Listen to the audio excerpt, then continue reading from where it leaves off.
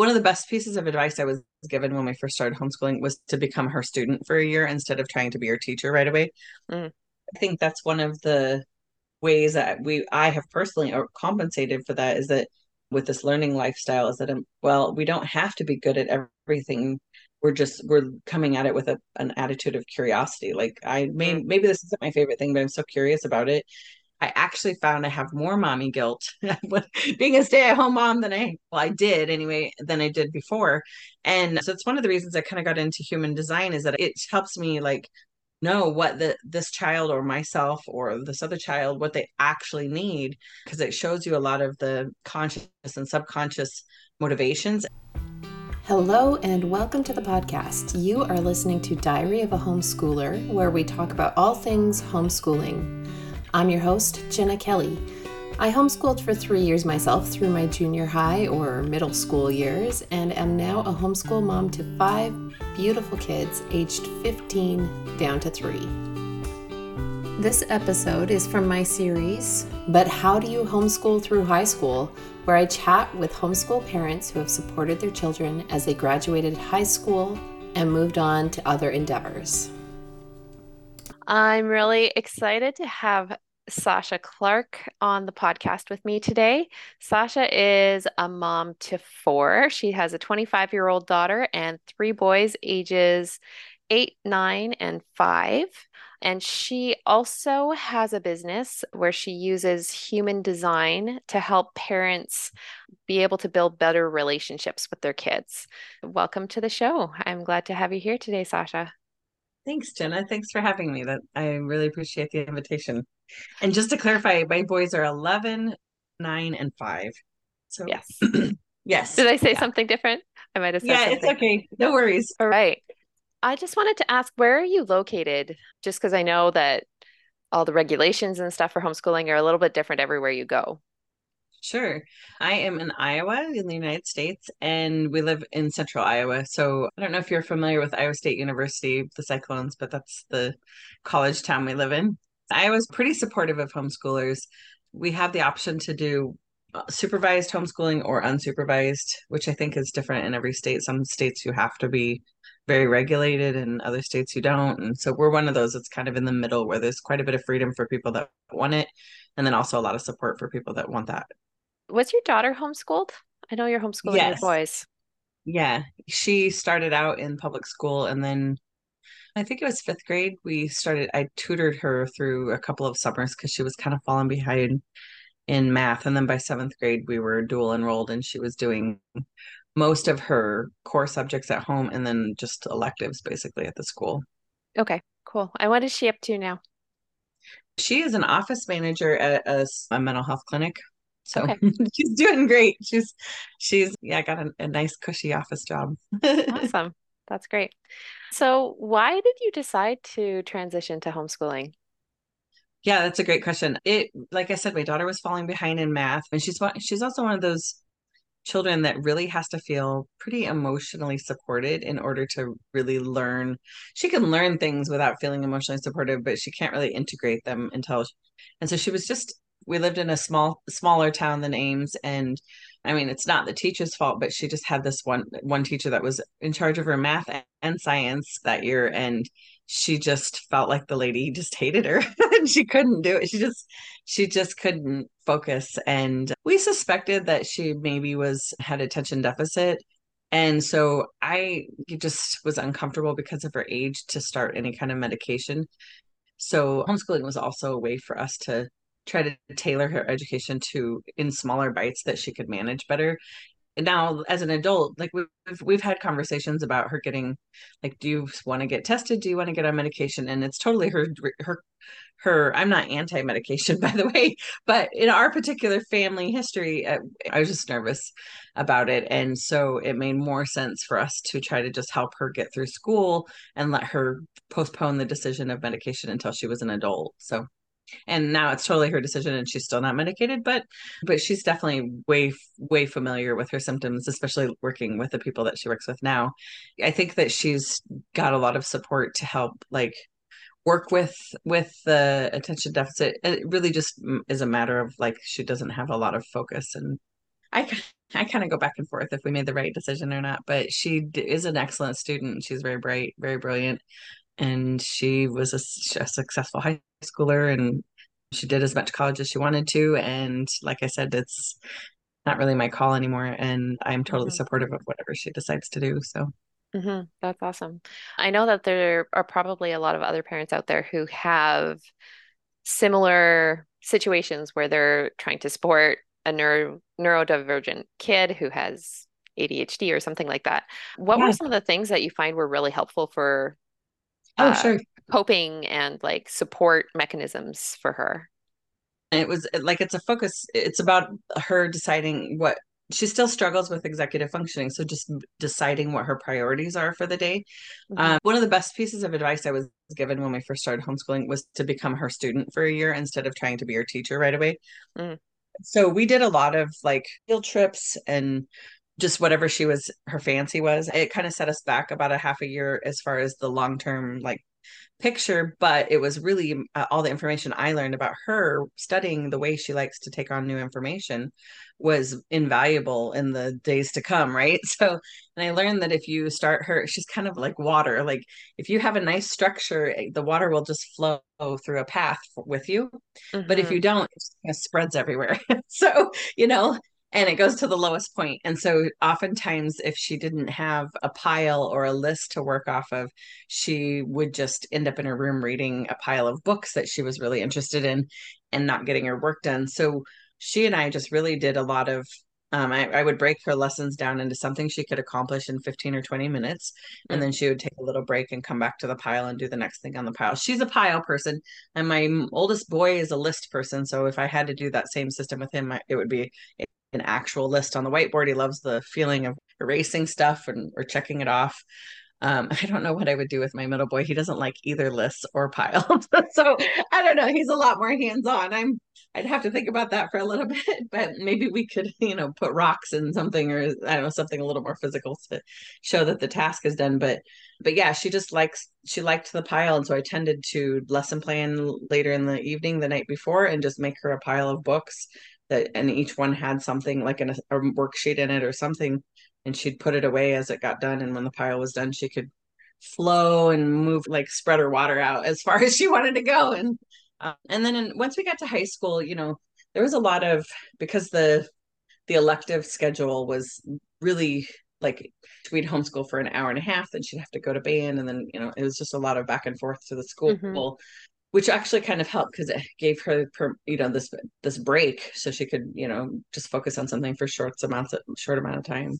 I find ADD to be, I mean, there's a lot of gifts that come with it too. That once they're really interested in something, they can hyper focus too. So that was also part of the strategy we used with her, is that we did a lot of unit studies. So social studies doesn't have to, for example, history was one of her most boring subjects, and math. And so when she would get fascinated by something, we would make a unit study out of it. So Mm. it was just kind of like, so I kind of treated it like like you're, going through a museum or something, and then something catches her eye, and whatever catches her eye, we develop a unit study around.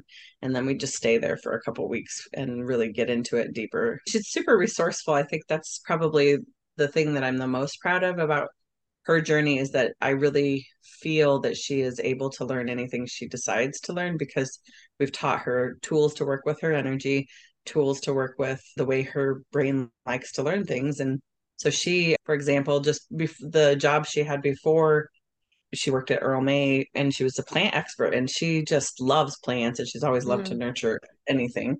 She was almost obsessed about, like, that's the ADD too. She was obsessed about plants.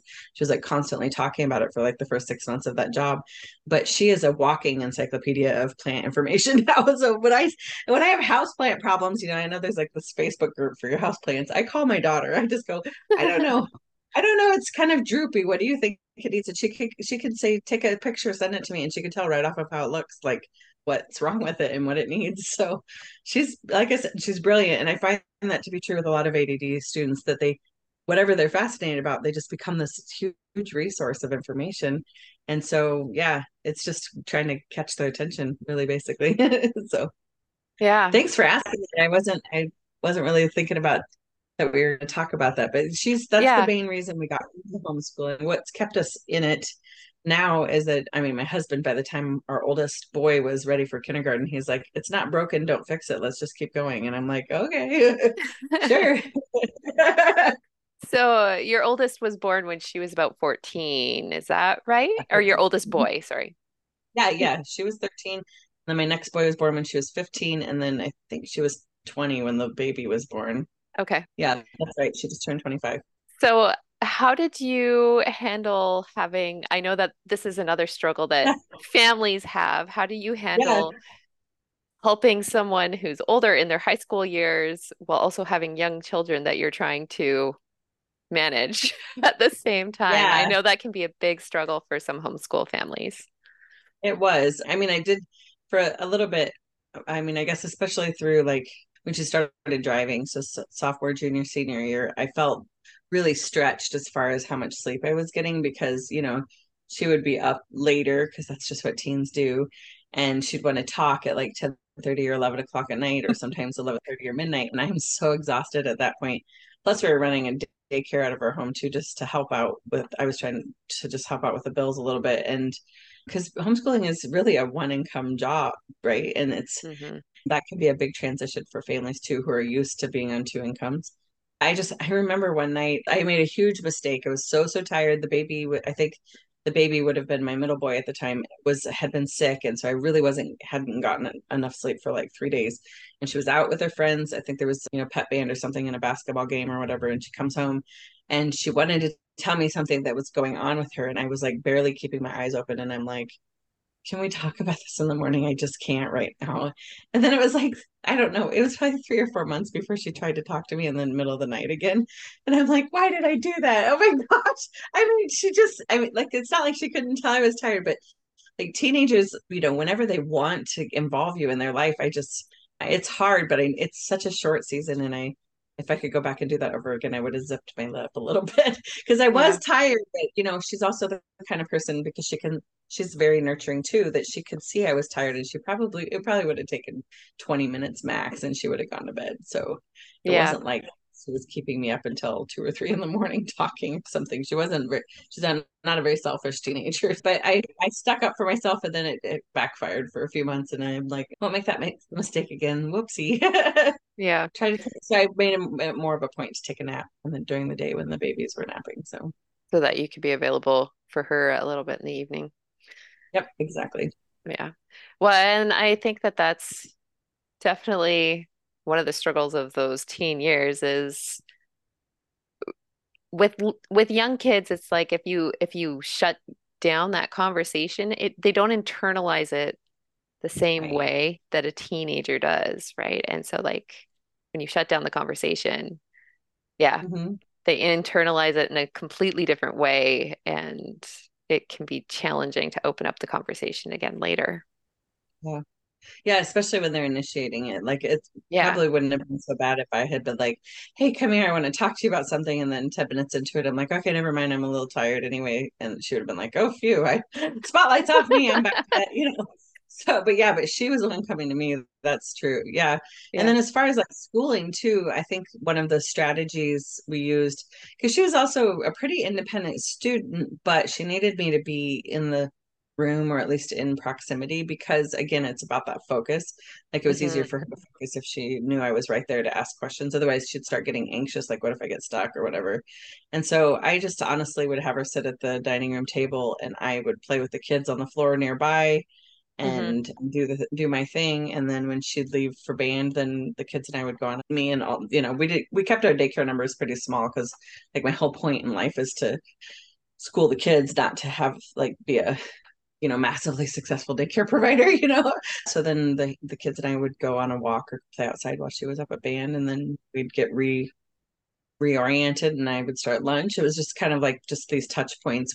I would just try to meet her where she was able to sit down and focus. And yeah, I didn't have to like hover over her too much. She was pretty self-directed by that point. But that's something too, I don't know if a lot of parents build that in, but one of the questions I ask myself every summer as I'm thinking ahead for the school year is, what skill does this child need by the end of this year to be a slightly Mm. more independent student?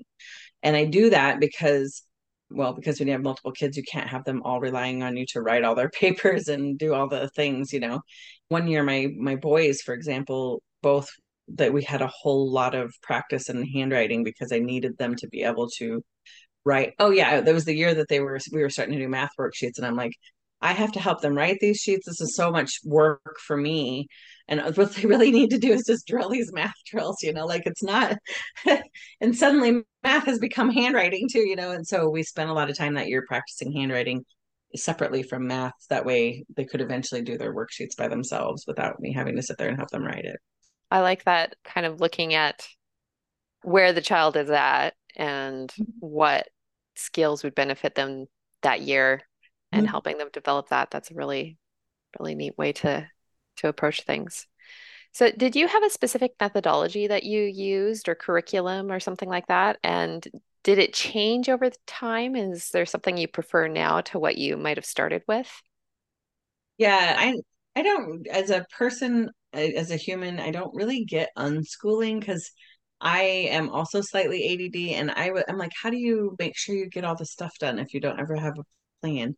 So I nothing against people who unschool. I have a lot of respect for it, but I just like there's part of me that I'm like, how do I know if I've done it right if I don't even like I don't have a goal or I don't know what subject we're working on, you know, like I can't figure that out. So maybe I'm not sure. Maybe I don't really understand it. So I'm kind of a I call what I call our homeschool is that we are a learning we just have a learning lifestyle. So we're always learning even when we're not in school. And I think that the first transition I needed to make as a parent was to really avoid trying to do school at home. Homeschooling and school at Hmm. home are very different concepts.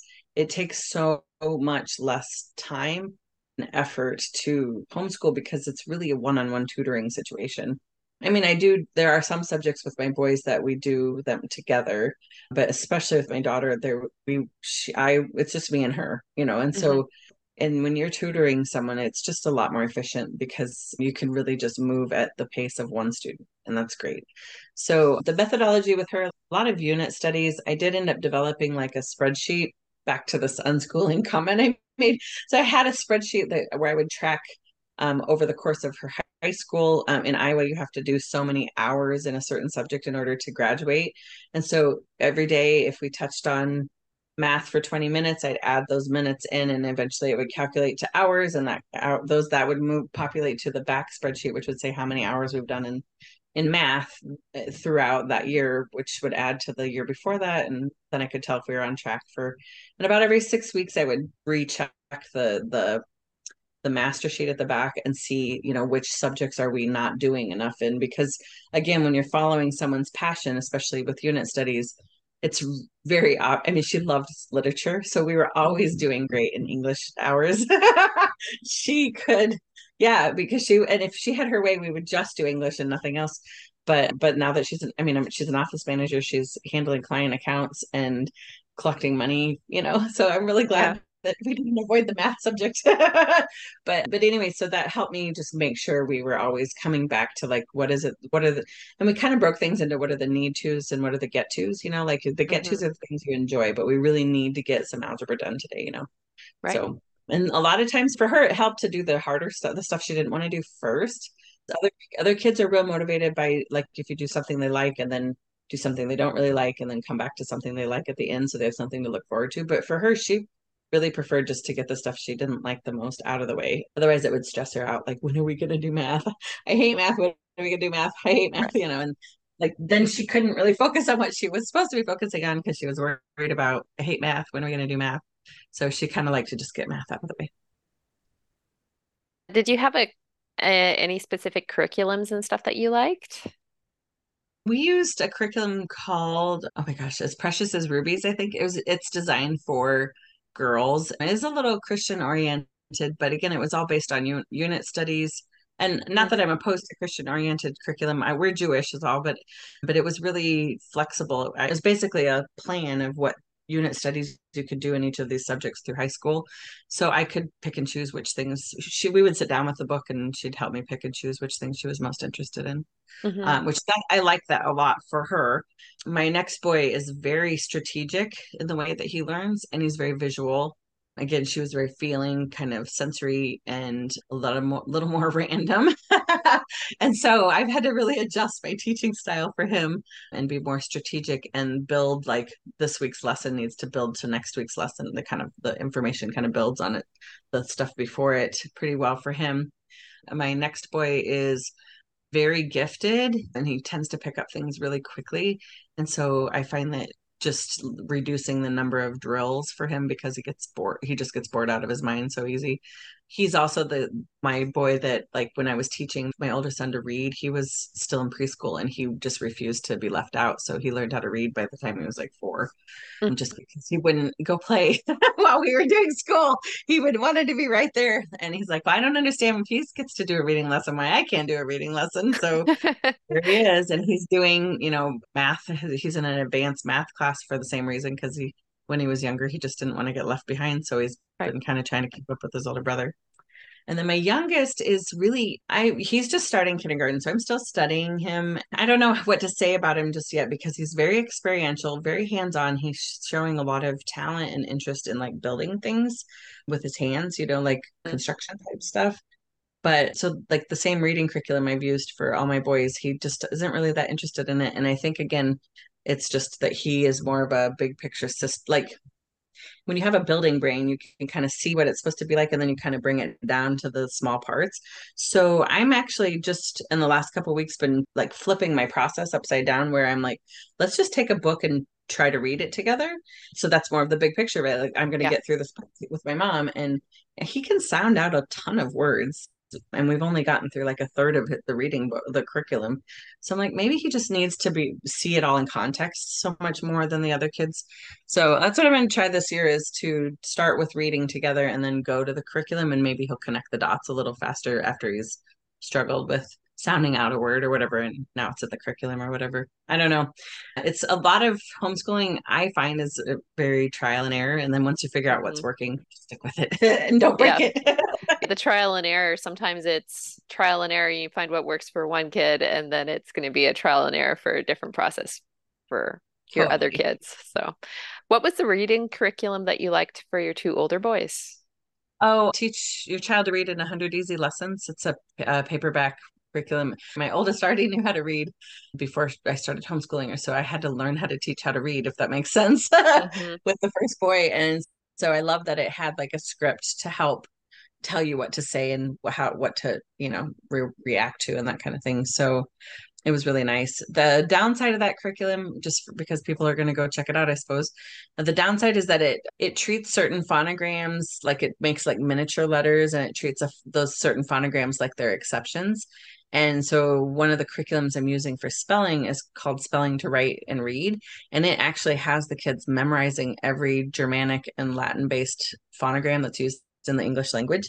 And I find that to be, again, for my more structured child, a lot more thorough, and because he was driving himself mad with all the exceptions, and he's like, there's got to be a rule about that too. And I'm like, well, there actually is. I don't know why that curriculum didn't just teach it, but that's just the way they decided. I think they were just trying to condense it and make it simpler as an introduction to reading. And he's doing a lot better actually memorizing all of the, the phonograms instead, because that gives him a nice solid foundation for every word he's going to encounter. So, and that's Hmm. just how he thinks. So yeah. Yeah, definitely one of the confusing things with English is that we have so many different phonograms Yeah. that make the same sound because we've got so many different language Yeah. influences in English's Exactly. history. Yeah. That was one of the things I took linguistics in university, and I found the history of linguistics was, especially learning about English, was fascinating because it's just Yeah. so. Anyway.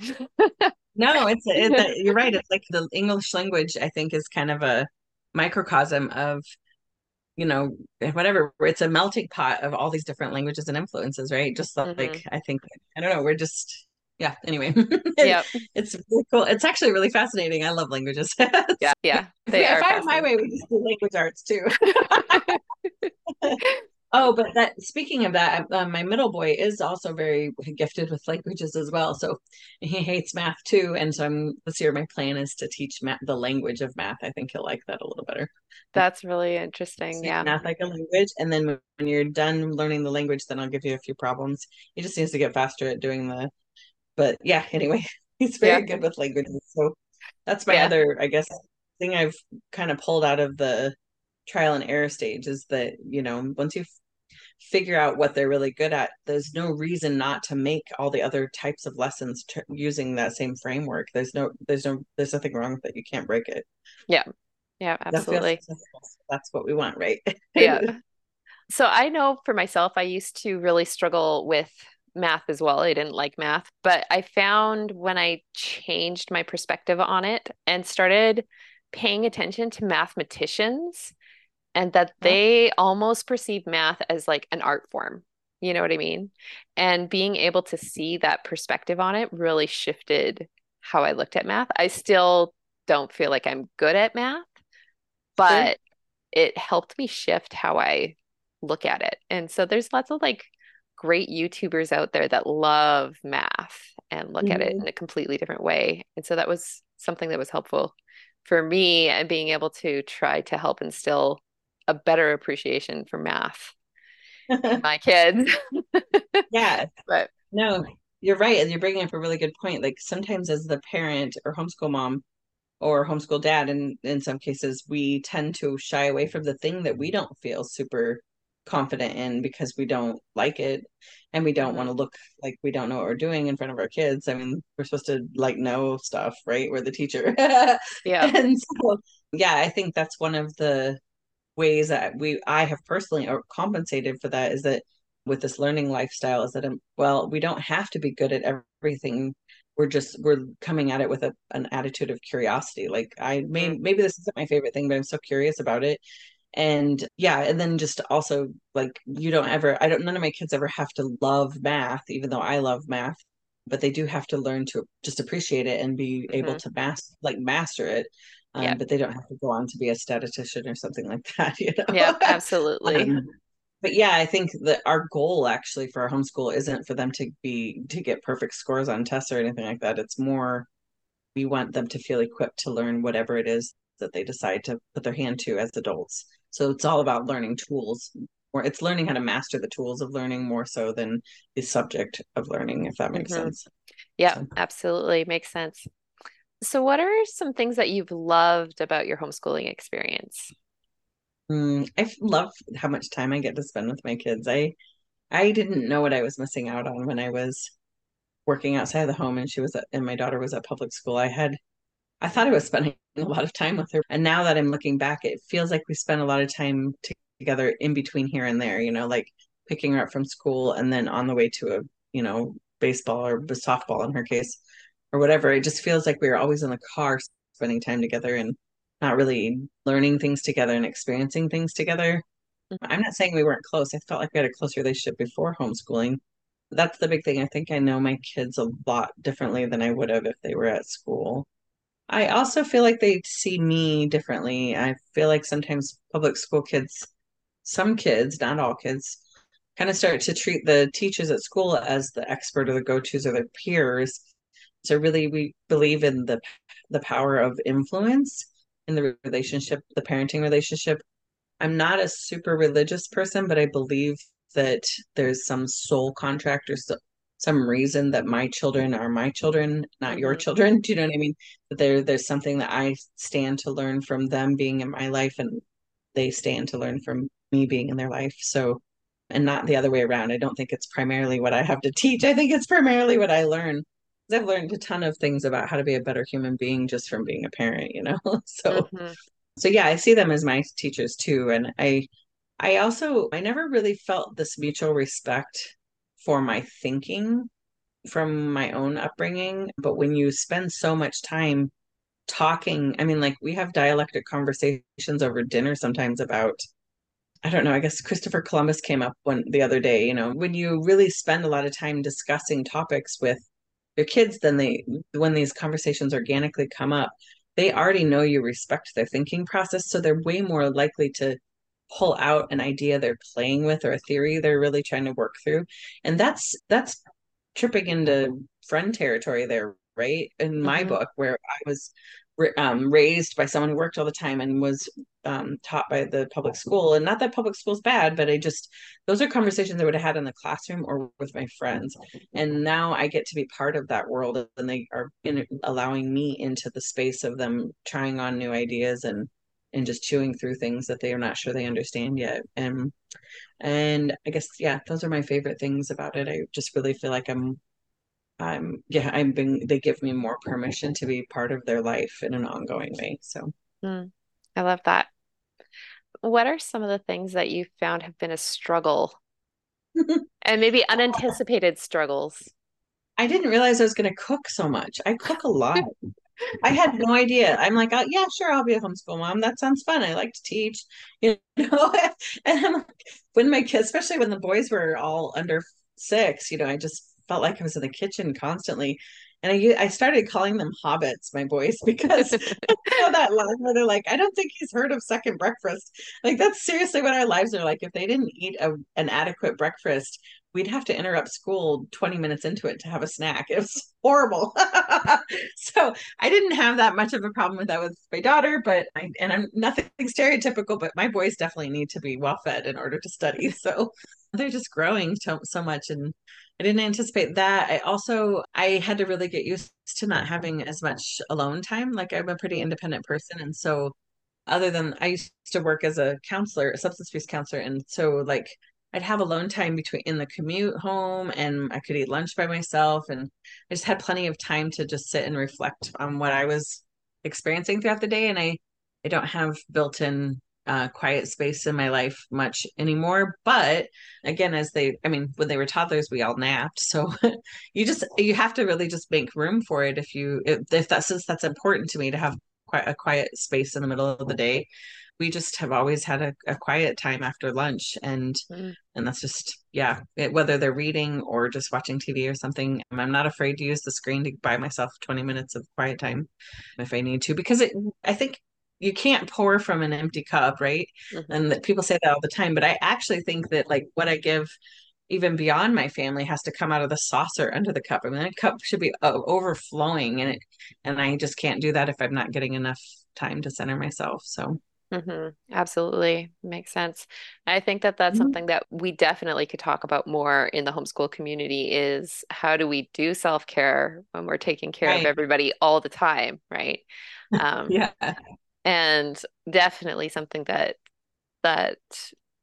I think parents need to think about and think about how am I making sure that I've got enough in inside that I have enough to give my kids everything that they need, especially when I'm providing everything. I'm providing their education, I'm feeding them, I'm doing all those things, and totally relate to the second breakfast thing because, yeah, that's my kids right now too, or my two youngest anyway. My three older kids kind of help themselves, but the two young Yeah. kids for sure. Oh, yeah, that was a problem too when they could start helping themselves. I'm like, okay, wait a minute. This cupboard is not a free for all. Yes. This vegetable drawer, though, is right. You can Yeah, have anything absolutely. you need at Yeah. any time of the day.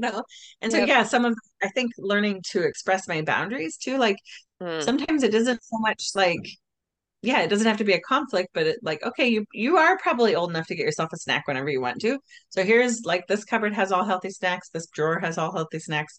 Pick something out of there. And I tend mhm. to make rules, but that's also because my oldest likes rules and then he can follow them. But if your kids don't like rules that much, you can just like put a little sticky note on the stuff that they can get whenever they want to, and just let them know that I don't know if that's true for a lot of parents, but I feel like I'm always about empowering independence in my kids. Like if you can do it yourself, I'd love for you to do it yourself. I don't need to be the person that's always fixing you a sandwich, or Yep. always helping you with paper, or always doing your flashcards with you or whatever. We break a lot of our school into skills that we can drill and that they can eventually do on their own once they have the skill built, and then subjects that we need to more like chew through and conceptualize. And even inside a subject, there's like again English, like language arts, some of the skills is handwriting. There's certain skills that you can just drill, spelling, but then there's other things we really need to talk through and use more of that abstract part of our brains to do. I do relate also to the feeling like you're just cooking all the time. And Mhm. just in the last like 6 months, that's gotten way easier for me because my oldest said that she wanted to be able to do more independent cooking. And so she took on, Awesome. yeah, so she took on 1 day a week where she makes dinner. And That's then great. each of my other kids in turn saw her doing that, and they're like, "Well, I want a night where it's my turn to make supper." And so everybody Great. has a night. My three youngest still need help, so I'm still in the kitchen with them. But my two older kids can do it totally independent now, unless they're doing something new that they haven't done before.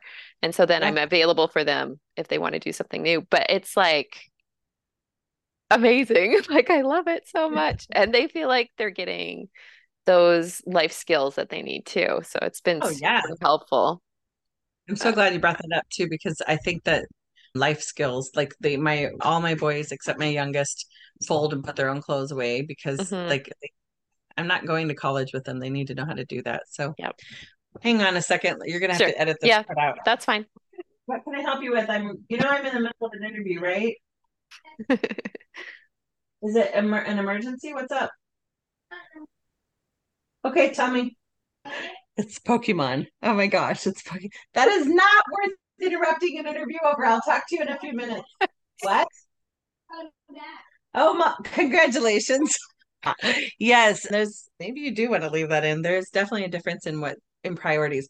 And Yes. I think that's a huge thing too. Like I don't see them as always interrupting me, although that's kind of rude when they do. But I'm also interrupting their day, Yeah. like they have a whole universe and a set of priorities that's on their mind. So back to the self-care thing, we were talking about busy moms needing to take care of themselves. Mm. So that's Hmm. part of the reason. Oh, yeah, I remember what I was going to say. Mommy guilt too. That's the other thing I didn't Hmm. expect is that I thought I'd feel less guilty coming home and being with my kids all the time and being attentive to their every moment and their needs and their feelings and everything. And I actually found I have more mommy guilt being a stay-at-home mom I did anyway, than I did before. And so it's one of the reasons I kind of got into human design is that it helps me like know what this child or myself or this other child what they actually need because it shows you a lot of the conscious and subconscious motivations. And so like for my youngest, for example, he is a projector, so he has a little less energy than the rest of the kids. I have three generators. My daughter and the two sons are generators, and then he's a projector. And I won't get into what that all means, but just suffice it to say that he needs a little more rest, a lot more of like landing for a Mm. few minutes of quiet time and just settling down. He needs to like settle down for about a half an hour before I can put him to bed because he's kind of still discharging out of his body all the energy that has been around him all day long. And I kind of felt guilty at first because I was just protecting his nap time so much. And Mm. he's like telling me, I'm too old for this. I'm too old. But I know that his chart says he needs more naps than the average Joe. And so Hmm. even now that he's not napping, we still sit down and have quiet time. I'm a projector too. So I know that that's true for him. And like I said, the mommy guilt's kind of gotten better the more I just like, oh, that's what they actually really need. I don't have to feel guilty about. He also is a lot more self-directed about his learning, even Hmm. as a 5 year old. And he doesn't need as much guidance from me to learn something as the other kids. And I kind of felt guilty that I wasn't spending enough time teaching him as I was the other kids. But like, I don't know. I just don't feel like I'm pushing the subjects as early with him. And am I just getting burnt out like as a mom because he's my youngest, or am I just lazy? What's going on? Well, I don't have Hmm. to worry about all that stuff because I'm tailoring my approach to his chart now. And he really doesn't need as much hand holding. And as with projectors, because they master systems pretty quickly. That's kind of what his chart is kind of what inspired me to to reverse engineer the reading process too. Like, let's start with the big system and then you'll figure out what you need to learn to make the system more efficient. And you'll naturally want to know why that phonogram is different. And we'll just answer your questions as we go. Right. So yeah, and it does work pretty beautifully that way for projectors. That's just an example. But the mommy guilt, I think mommy guilt's really pervasive. We always, even though we're doing so much more, we feel like it's not enough or we didn't do it with a cheerful heart or whatever we're stressed about. And Hmm. yeah, I think learning what my kids actually need, not what I think they need, has been really helpful in digesting the mommy guilt and turning it into just prioritizing action. So Mommy guilt is definitely pervasive, and I find that it doesn't matter where you're at, whether you're homeschooling or kids in public school or whatever, They're lingering. Yeah, I don't know. Is it just like part of the job description? I don't Yep. know. I'm glad to hear Yep. I'm not the only one that has No, struggled with no, it. absolutely not. So, with your daughter, how did you approach graduation? Did she go to college? We did. Yeah. When you mentioned your daughter like to cook, that reminded me that my daughter was actually planning to go into culinary arts when she started sharing with us that that's what she thought she would do after high school. We started like pointing all of our efforts towards getting her into a school that had a culinary art program and then preparing her because again in our state you can do with the dual enrollment she could take classes as a high schooler that counted both for college and for high school. Hmm. So we started picking things that would help support that life choice. Anyway, she was in college. She had like I think a semester left or 2 semesters left. I can't remember. And she called me one day and said, I'm not going to do this. I just realized I'm going to be on my feet for 16 hours a day, every day of every weekend for the rest of my life. And I can't do it. It's like, Hmm. I can't finish. I don't want to spend. I mean, we had saved up some money for her to go to school, and she's like, I don't want to finish. I don't want to spend your money on something I can tell you I already hate. I love cooking for people. I'm not going to stop cooking, but I can't do this like in a restaurant. Yeah. So we didn't even have an argument, but our conversation about that lasted all of 20 minutes, and I'm like, even if she listened to me, she'd be miserable. So she did go to college. I don't know how that's going to all work with the boys. I mean, my oldest Hmm. is just starting sixth grade, so we don't really have to worry about that yet. And like I said with my daughter, I mean the conversation started coming up from her before I had this really earlier than I expected it to. So I'm not too sold out on college as the only option to be Hmm. successful. Although I am a very big supporter of education in general, I just don't know if it's always the right fit for everybody. Hmm. I was a late bloomer myself, so like I Yeah. didn't do college right out of high school. I went back when I was like 25, so 23. But anyway, Yeah. yeah, I couldn't do it right at 18 and a half. I had some life Yes. I wanted to live first. I was a little bit of a late bloomer. So, Well, and I mean, the current state of the economy and that kind of thing, sometimes trades are actually a better option than college, and going to a trade school can be a really good option for a lot of kids as well. Um, so how did you help prepare her to be able to do whatever it was that she wanted to, getting into the culinary arts school or getting into college? How did you guys approach that? well, even Transcript before we have and a learning lifestyle, so we teach all of our kids to be pretty resourceful as soon as they can, like and teaching them how to sort information so that they're not, you don't have to bog yourself down. Like just really teaching them how to sort what's good quality information on the internet for sure. I feel a little less nervous about that with books. That's probably just a belief system of mine. I'm sure there's crappy books out there too. But anyway, but yeah, the transcripts were pretty easy because I had my spreadsheet that I created, that Mm, basically said I knew exactly how many credit hours we had spent in each subject. And so, yeah, I just filled in. In Iowa, I think you just fill out a form online and then I had to make up a name for our school. And she got to walk, since she was dual enrolled, the school let her walk graduation with her class, but she chose to walk with the homeschool group, and they have a special graduation ceremony in Des Moines too, in for the homeschool kids. Those were all minor points to her. She was just like, I have my diploma. That's what she really cared about was hmm. being able to finish. And then the college transcripts, I think if you're in a state where you can get a diploma, that I think that solves a lot of your transcript questions in most colleges because it's basically their certificate saying they fulfilled the high school requirements.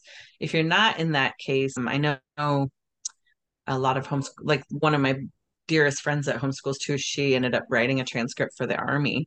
And she's like, I've have my records of what we did because I had to keep Hmm. them for the state. So she just went back and added up totals. It took her half a day to do it, but she was able to do it. If I have advice for new people that are new to homeschooling, it's just keep track of what you're doing.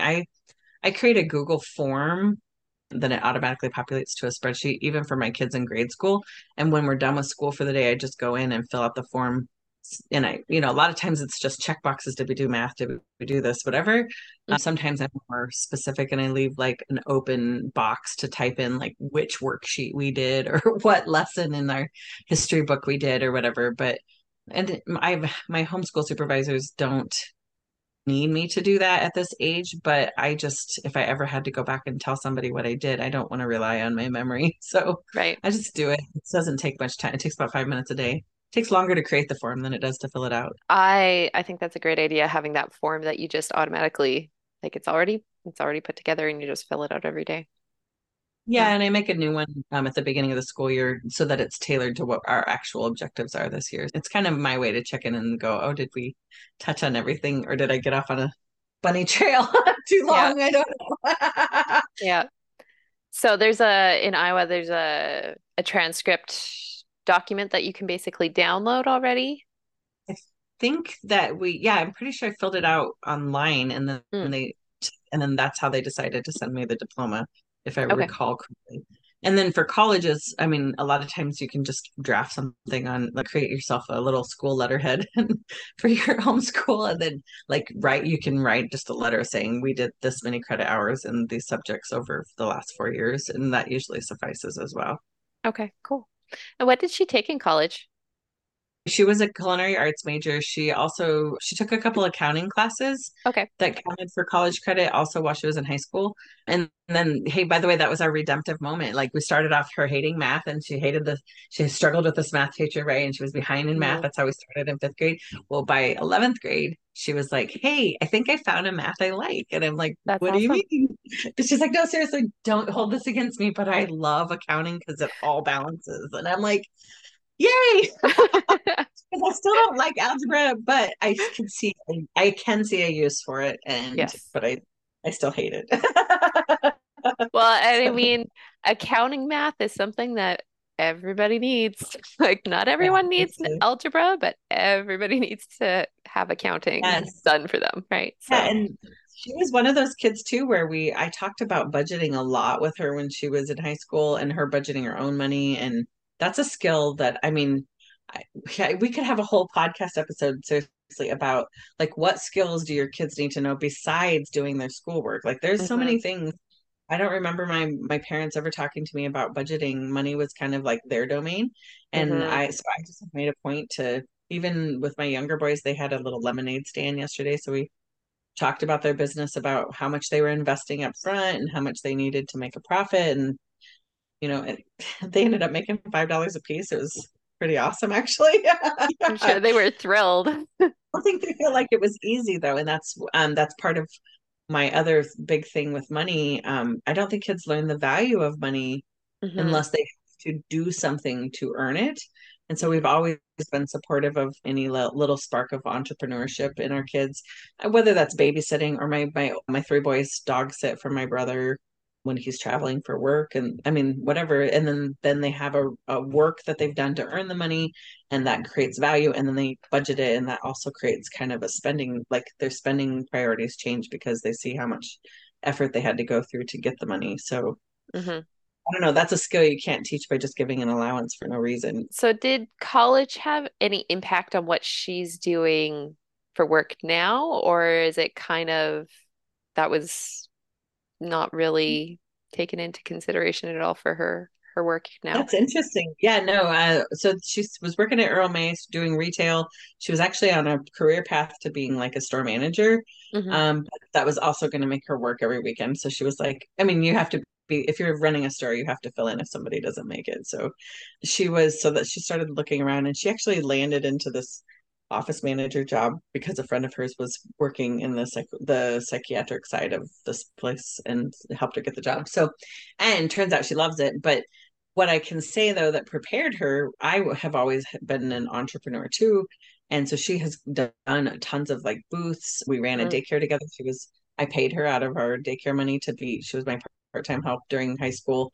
And so she has a ton of customer service experience. mm, And then of course, like I said, she decided she loved that kind of math. So I think that kind of all built her up to be able to walk into a job like that with skills. I'm not taking credit for it because she's Yeah. amazing in her own right without my influence, by the way.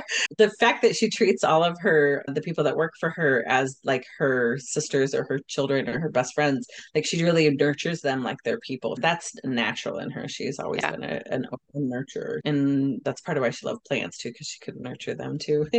Anyway, looking back, I would say that it was a lot of our entrepreneurial experience together during high school. Like she had a bake sale. She was raising money to go to camp a couple summers in a row. So she would do bake sales with her culinary skills. And Mm. yeah, she has tons of experience using the things she already knows how to do to Hmm. benefit the business and the collective and make and maybe a transaction that helps her goals too.